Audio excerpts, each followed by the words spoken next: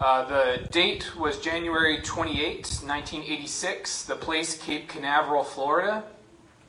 At 11:38 a.m. Eastern Standard Time, the Space Shuttle Challenger lifted off into the sky with 7 people on board.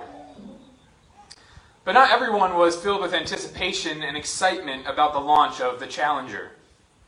In fact, leading up to that fateful morning, NASA received warnings about the safety of the launch. One of the voices expressing concern was that of engineer Bob Ebling, who was greatly concerned about the low temperatures forecasted for that crisp January morning. It was going to be too cold. And the rubber O-rings that were made to seal the joints between the booster rocket's segments would not do well in cold weather. He knew this. After Ebling's death in 2016, the New York Times published an article. Here's an excerpt from it. During the afternoon and evening before the launch, Thiokol Engineers, it's one of the engineer companies that helped with the rocket, or the shuttle, relying on data provided by Mr. Ebling and his colleagues, argued passionately for a postponement of the launch in conference calls with NASA managers at the Kennedy Space Center in Florida and the Marshall Space Flight Center in Huntsville, Alabama. They were overruled, not only by NASA, but also by their own managers. See, despite warnings from engineers who knew this space shuttle well, for whatever reason, NASA felt pressure to go ahead with the launch. You could speculate as to the reason for that pressure. People have. But regardless, the Challenger took off at 11:38 a.m. and 73 seconds into the flight appeared to explode, killing all 7 on board. Decades later, Ebling told NPR, "I was one of the few that was really close to the situation. Had they listened to me and waited for a weather change, it might have been a completely different outcome." Instead, Ebling's warnings went unheeded, and what resulted in what is one of the most famous tragedies in recent U.S. history. A tragedy that haunted Ebling until he died. Friends, wise warnings ignored can lead to disaster. Wise warnings ignored can lead to disaster. And we see that same truth this morning in our text in the book of Proverbs. So if you have your Bibles, you can open your app or pick up your hard copy of God's Word and turn with me to the book of Proverbs. If you go to about halfway in your Bible, you see Psalms most likely. This is the book right after Psalms. Last week we began a new series working our way through this Old Testament book. We began by looking at an overview of the book and studying the first 7 verses, which was sort of a preamble to the book as a whole. And today we're going to continue on and see the rest of chapter 1. So, by way of reminder, or if you weren't here last week, basically the structure of Proverbs is that the first 9 chapters serve as sort of lessons, discourses about foolishness and wisdom, and sort of lessons to persuade a young man listening to take the way of wisdom. And then in chapters 10 through 31, mostly, we see the actual proverbs of Proverbs. These short, profound, pithy sayings about life. They're sort of case studies for the teaching about wisdom and foolishness in chapters 1 through 9 to be worked out in real life. And the whole purpose of Proverbs is to convince us that wisdom is the path we should take, and then to show us what that path will look like in certain areas of life. What is wisdom? So, many good definitions have been offered. Last week, we considered a broad definition of wisdom in relation to this book, and this is what we came up with. Wisdom is the right view of God and His world, and living life in light of it. Wisdom is the right view of God and His world, and then living life in light of that view. And today, we're going to start to look at these teachings, these discourses in chapters 1 through 9, and then these lessons will set us up for the Proverbs that follow. So, if you have your Bibles, turn to chapter 1. We'll start in verse 8 and read through the end of chapter 1. Proverbs 1, starting in verse 8. Hear, my son, your father's instruction, and forsake not your mother's teaching. for they are a graceful garland for your head and pendants for your neck. My son, if sinners entice you, do not consent. If they say, come with us, let us lie in wait for blood, let us ambush the innocent without reason. Like Sheol, let us swallow them alive, and whole, like those who go down to the pit. We shall find all precious goods. We shall fill our houses with plunder. Throw in your lot among us. We'll all have one purse. My son, do not walk in the way with them. Hold back your foot from their paths, for their feet run to evil, and they make haste to shed blood. For in vain is a net spread in the sight of any bird, but these men lie in wait for their own blood. They set an ambush for their own lives. Such are the ways of everyone who is greedy for unjust gain. It takes away the life of its possessors. Wisdom cries aloud in the street. In the markets, she raises her voice. At the head of the noisy streets, she cries out. At the entrance of the city gates, she speaks, how long, O simple ones, will you love being simple? How long will scoffers delight in their scoffing and fools hate knowledge? If you turn at my reproof, behold, I will pour out my spirit to you. I will make my words known to you. Because I have called and you refuse to listen, have stretched out my hand and no one has heeded. Because you have ignored all my counsel and would have none of my reproof, I also will laugh at your calamity. I will mock when terror strikes you. When terror strikes you like a storm and your calamity comes like a whirlwind. When distress and anguish come upon you, then they will call upon me, but I will not answer. They will seek me diligently, but will not find me, because they hated knowledge and did not choose the fear of the Lord, would have none of my counsel and despised all my reproof. Therefore they shall eat the fruit of their way and have their fill of their own devices. For the simple are killed by their turning away, and the complacency of fools destroys them. But whoever listens to me will dwell secure and will be at ease without dread of disaster. All right, well, for our outline this morning, 2 basic points. First point, 2 wise warnings. Second point, 2 different responses.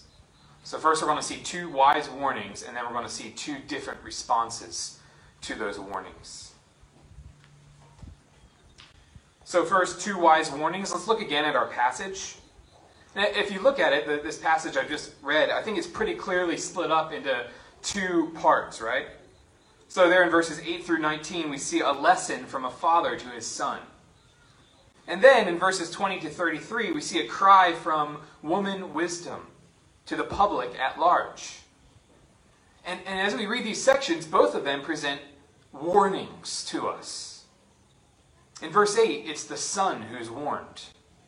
And in verse 22, it's the simple person.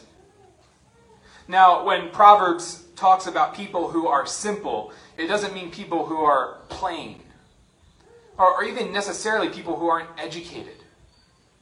It means those who are naive, vulnerable, those who are young, immature, those who need to be persuaded to take the path of wisdom, not the path of foolishness. Because if these simple ones, these naive, shapeable people are not warned and taught, they're going to end up on the wrong path. And as we look at these 2 sections, I think we find that the Father's instructions and the words of woman wisdom are not really that different. In fact, as we read Proverbs, we find that woman wisdom seems to be a personification, a sort of representation or illustration of this father's teachings. They're one and the same. So then why go to all the effort of making up sort of this fictitious person? Why picture wisdom as a woman? Well, I think there might be multiple reasons to consider for that, but one that sticks out to me is that, who's the addressee in these first 9 chapters? It's a young man, right? He's on the cusp of adulthood.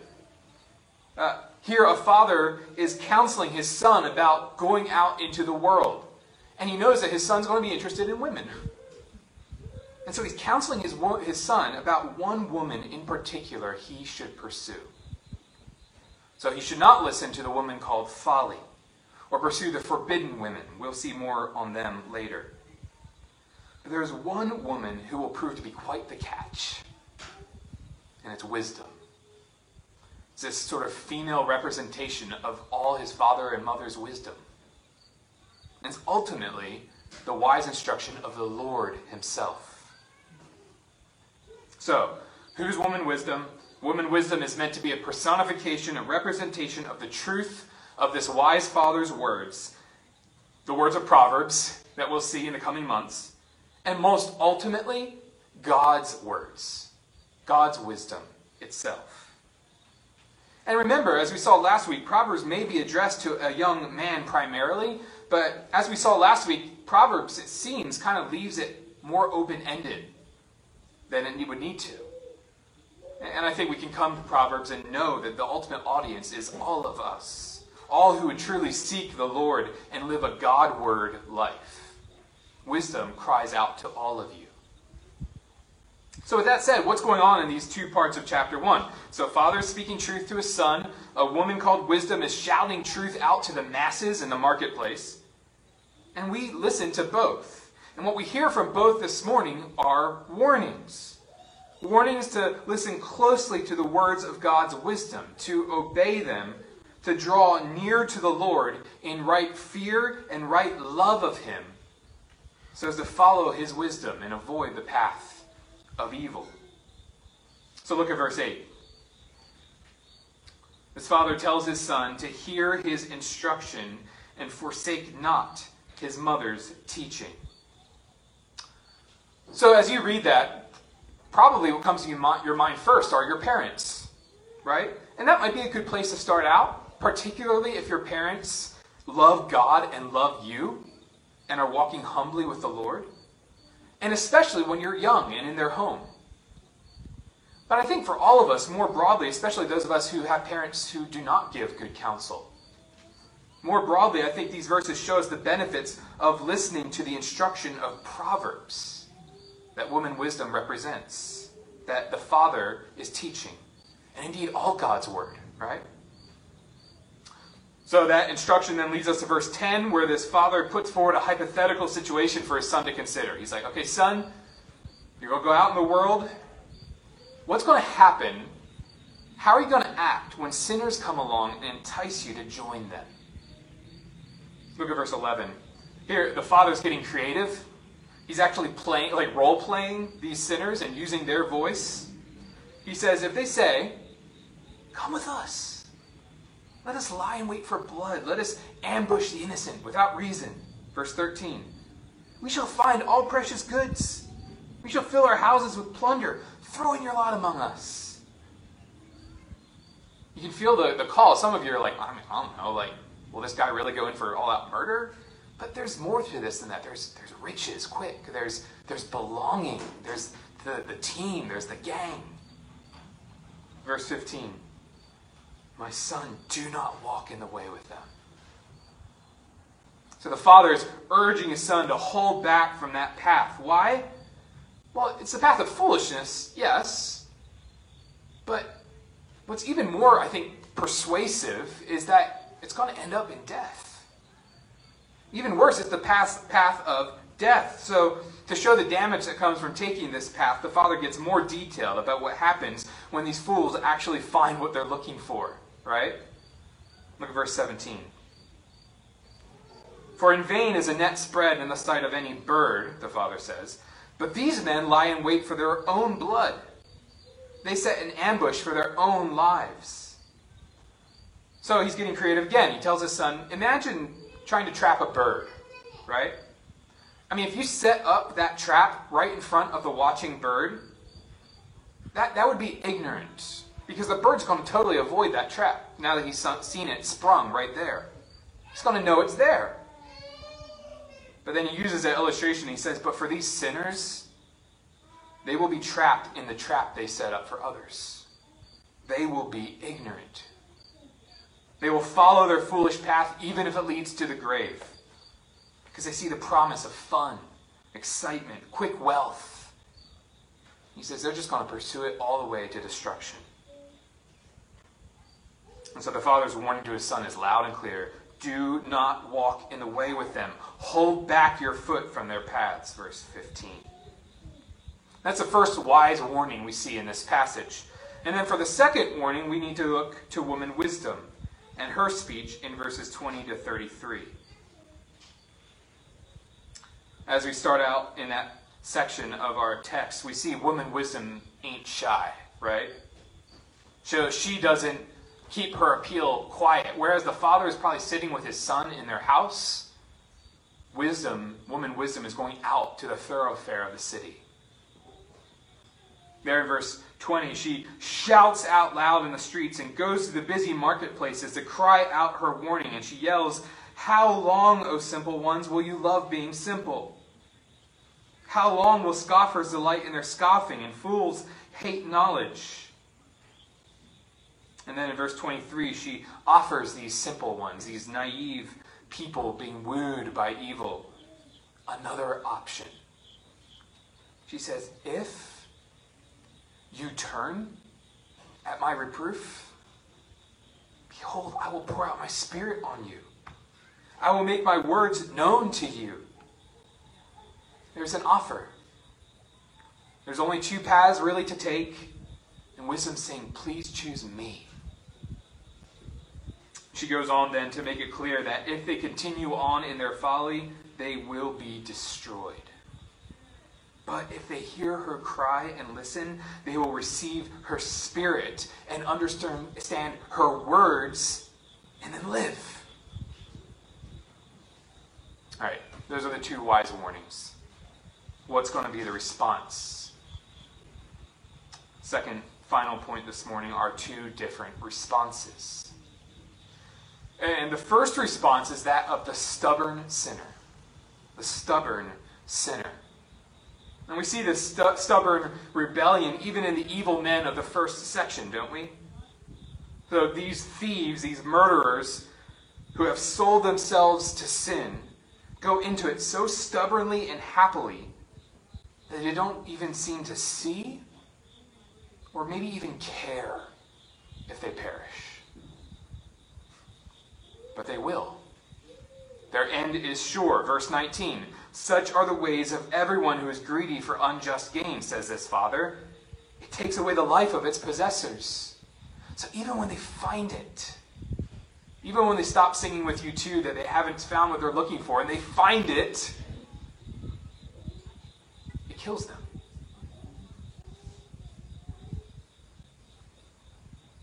This stubborn sin, though, is even more obvious in woman wisdom's speech in verses 20 to 33.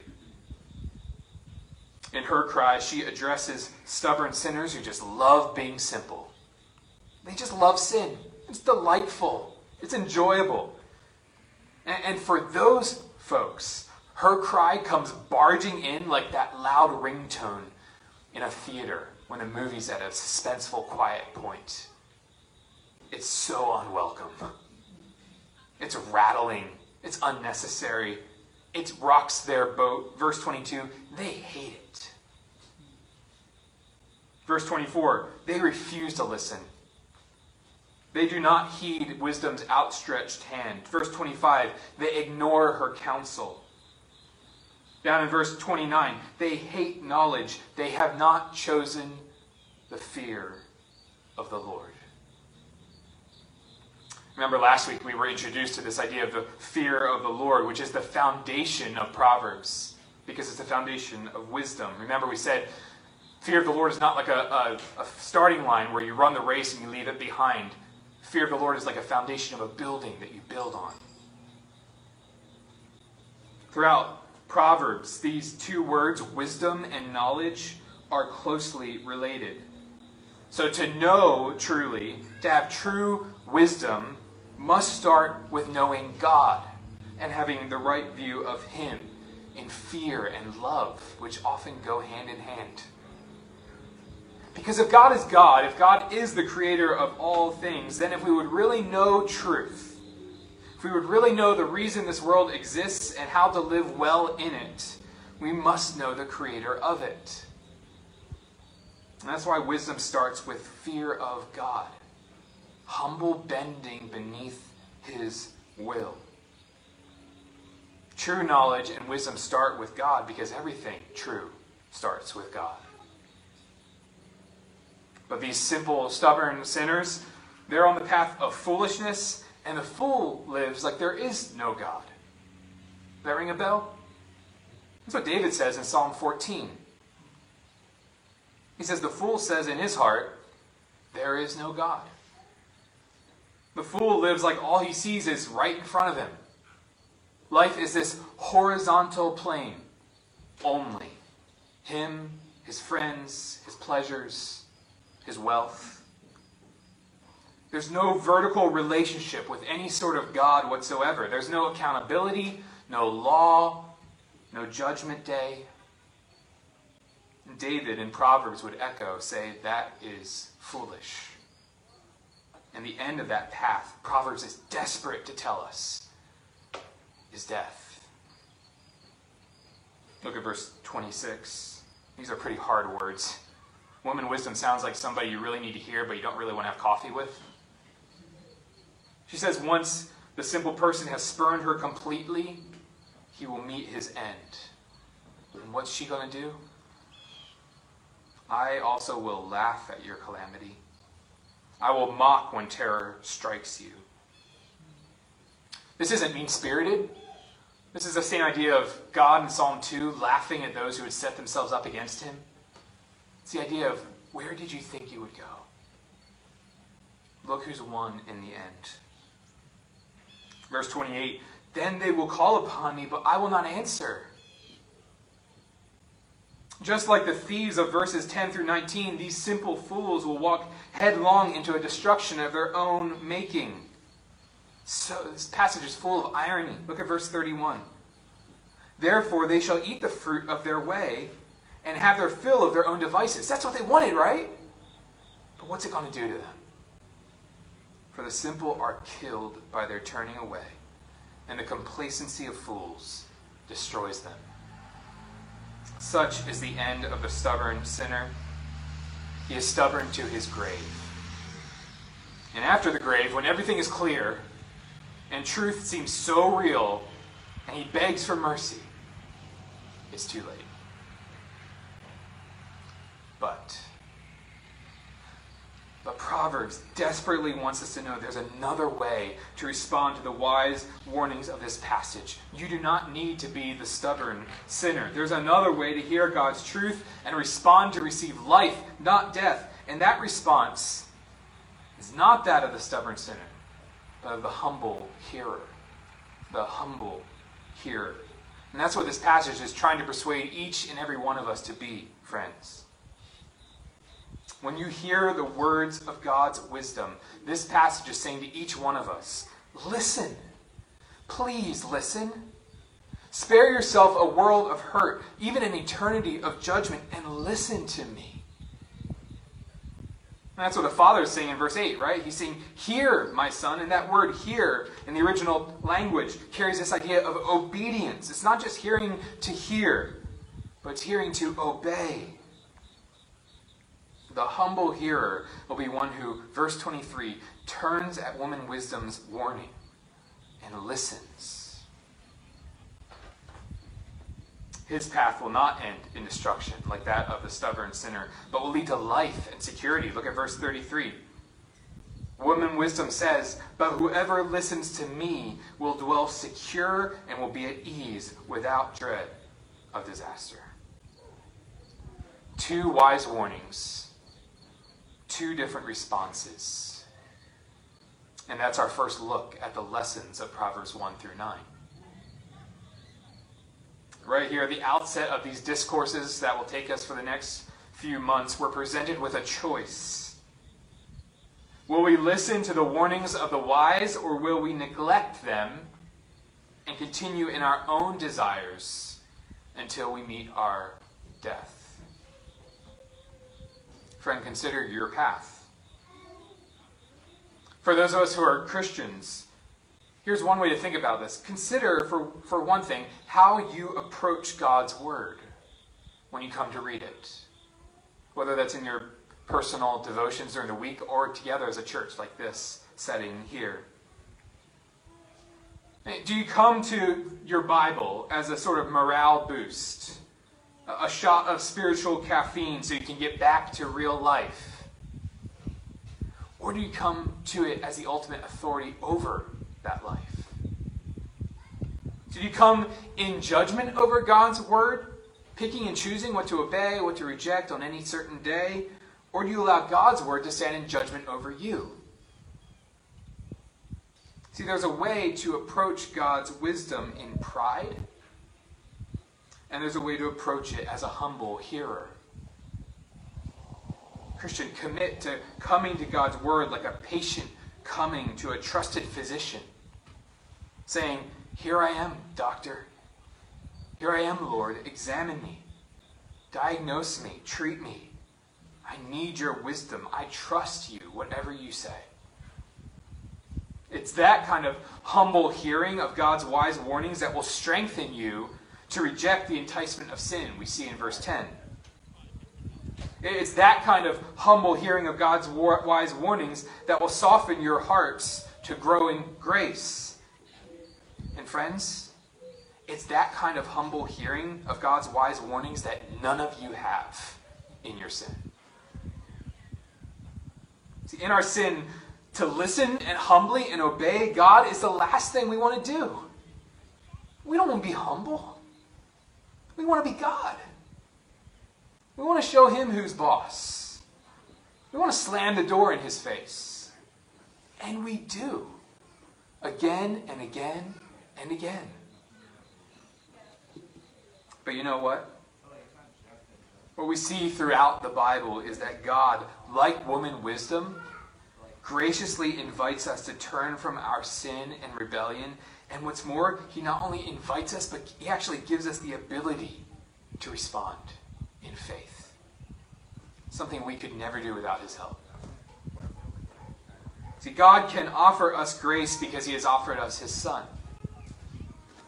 In John chapter 1, the Gospel of John, we read about Jesus, the very wisdom of God incarnate, coming into the world of fools like you and me, stubborn sinners, hell-bent for our own destruction, blind and not caring if that's where we're going. And what do? Do we hear? John says Jesus came to the world and the world did not know him. He came to his own and his own people did not receive him. So far from responding in humility, we doubled down in stubborn sin, and we rejected the Savior of the world all the way to nailing him on the cross. But in that moment, God the judge secured the salvation of all who would turn to him. On the cross, God the judge punished Jesus for your sin if you will repent, if you will hear his call and turn in faith. If you do that, you will never be judged for your sin. You will never face hell. You will be forgiven, made whole, made a child of God. And Christian, in Christ, you have a soft heart. Your hard heart has been surgically removed, your spiritual hard heart, and replaced with a soft one that responds to God.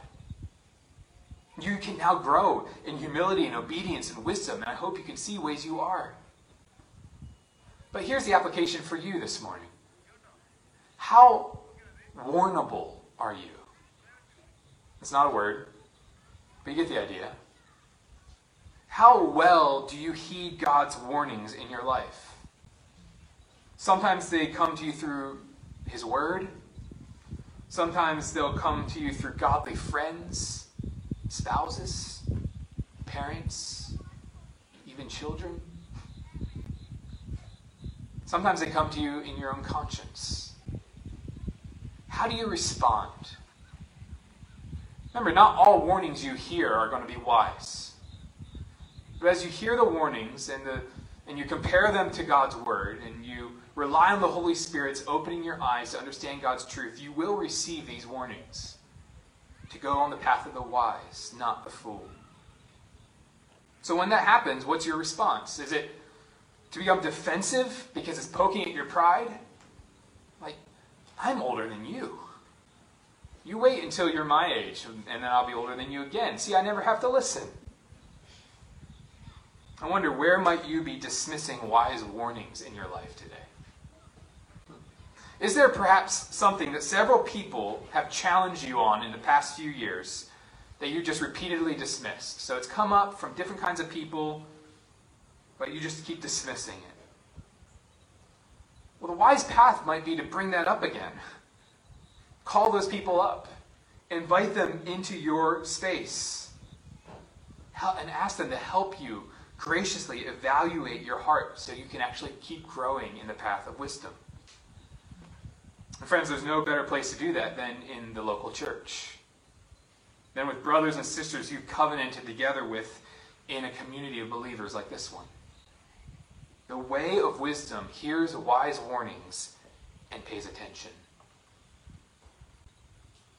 And one last application that I think we can take from this text is that this passage should remind us as Christians of the great privilege and responsibility we have to share the gospel with those around us who are stubbornly lost in sin. See, just like us, they need the gift of God's grace if they're going to have their stubborn darkness broken through and light shine in. And the window of opportunity for them to repent and turn to Christ will not always be open. So will you speak wise warnings to them?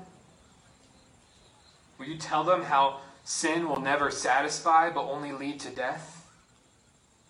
Will you tell them that there is life and eternal pleasures forevermore in Christ? Let's pray.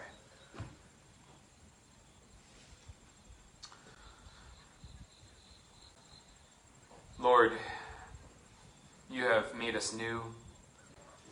And we can't wait till you glorify us at your return. But this side of heaven, we still wander off the path of wisdom. As we'll sing in a moment, we're prone to wander and we feel it. Prone to leave the God we love. And so thank you for saving us and for giving us the book of Proverbs that speaks wise warnings to our hearts. Please help us pay attention. Bind our wandering hearts to you. Take and seal them. And Lord, we thank you for Jesus, the only all-wise one, who came to die for fools like us, so that we might be saved.